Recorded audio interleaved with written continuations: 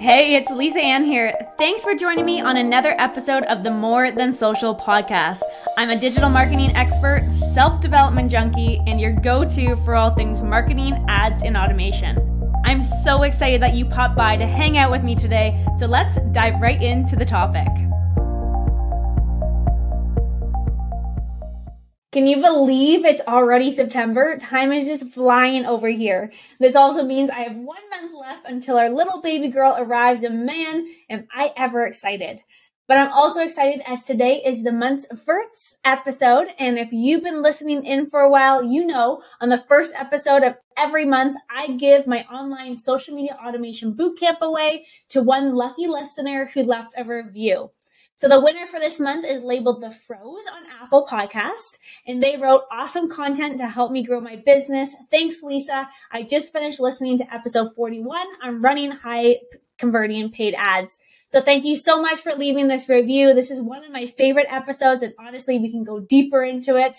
So The Froze, if this is you, and if you're listening, please reach out to me on social media at Lisa Ann Coaching and let me know that you were the one that left this review. But besides that, let's kick off this month by talking a little bit more about online webinars. When running an online webinar, one of the back-end aspects that you need to pay attention to is your webinar stats. In this episode, let's dive deep into what you can expect from a webinar stat perspective, and of course, give you some straightforward benchmarks to work towards and even surpass, okay? When looking at your webinar stats, what I suggest doing is creating an Excel document to track each individual webinar performance. If you are doing webinars live, after every live webinar, you'd want to fill in the stats, then look at the results, make some tweaks before your next live webinar. If you are doing on-demand webinars, meaning that they are constantly running and people can get access to them instantly without you having to actually be live with them, what I suggest doing in this case is on 1 day a month, add in your stats to this Excel document. Check the results from the past month, make some tweaks, and then recheck in another month. Now, from an on-demand perspective, if you are spending a lot of money on paid advertising, you may be able to make tweaks a lot quicker than that once a month time period. What I suggest is every time you hit 100 people, that's when you do your stats and you start making your tweaks. Inside the Excel document, what I typically track is the webinar topic and focus, how many people register for the webinar, how much you spend on ads for the webinar, how much it cost you per registration, how many people showed up live to the webinar, and what that percentage is compared to how many people actually registered for the webinar, how many people did not show up to the live webinar and what that percentage is, and how many back-end offers you actually received. The back-end offer is going to depend on your goal and really just the overall purpose of the webinar itself. If it's program sales, keep track of how many sales you got on the webinar. You can also keep track of how many sales came in after the webinar, so maybe 2 weeks or a month after the webinar. Or if your back-end offers to book appointments with you, you can also track how many booked appointments you received from that specific webinar. And then, to take it one step further, we can track how much it costs you to acquire a new program sales or a new client. So to do that, we would look at how much you spent on ads and how many people actually moved forward with that initial offer.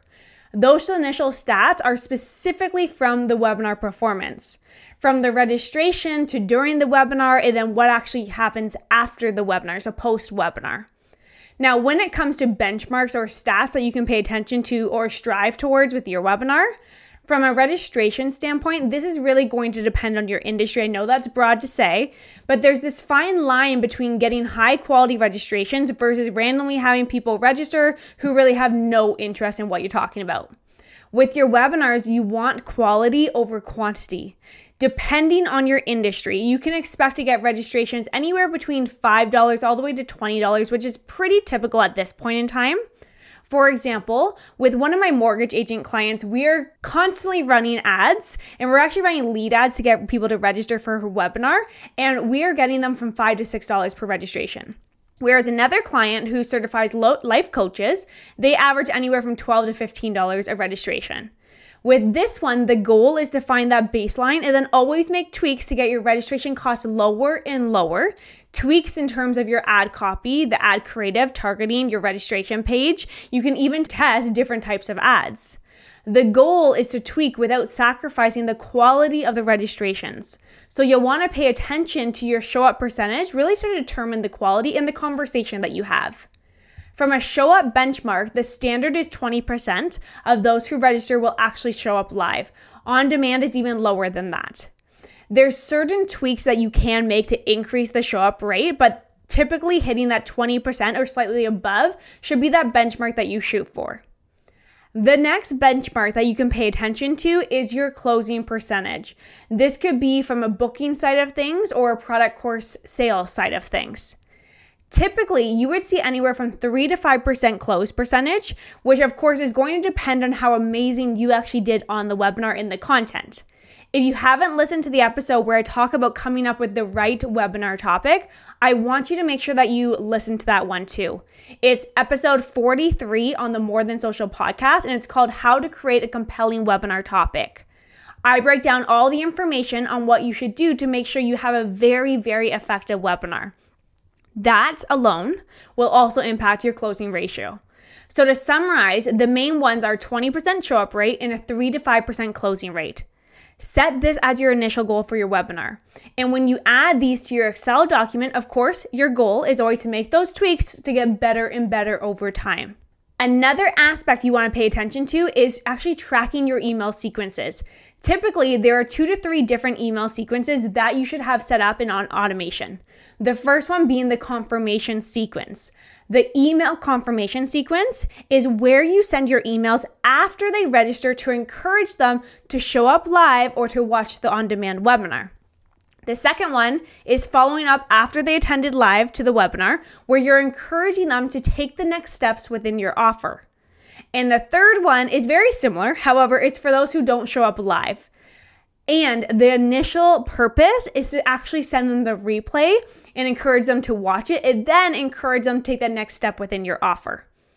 I also include these stats on my Excel document because you can always make tweaks to ensure that your email performance is also increasing. Some benchmarks to pay attention to from an email standpoint is where you really look at the open and the click rates.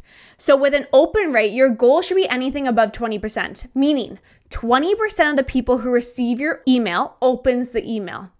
From a click perspective, anything above 1% is a good goal to hit, meaning 1% of the people who open the email will click on the link in the email and take the action that you want them to take, or at least start that action. So whether that's sending them to a sales page, a booking page, depending on your customer journey.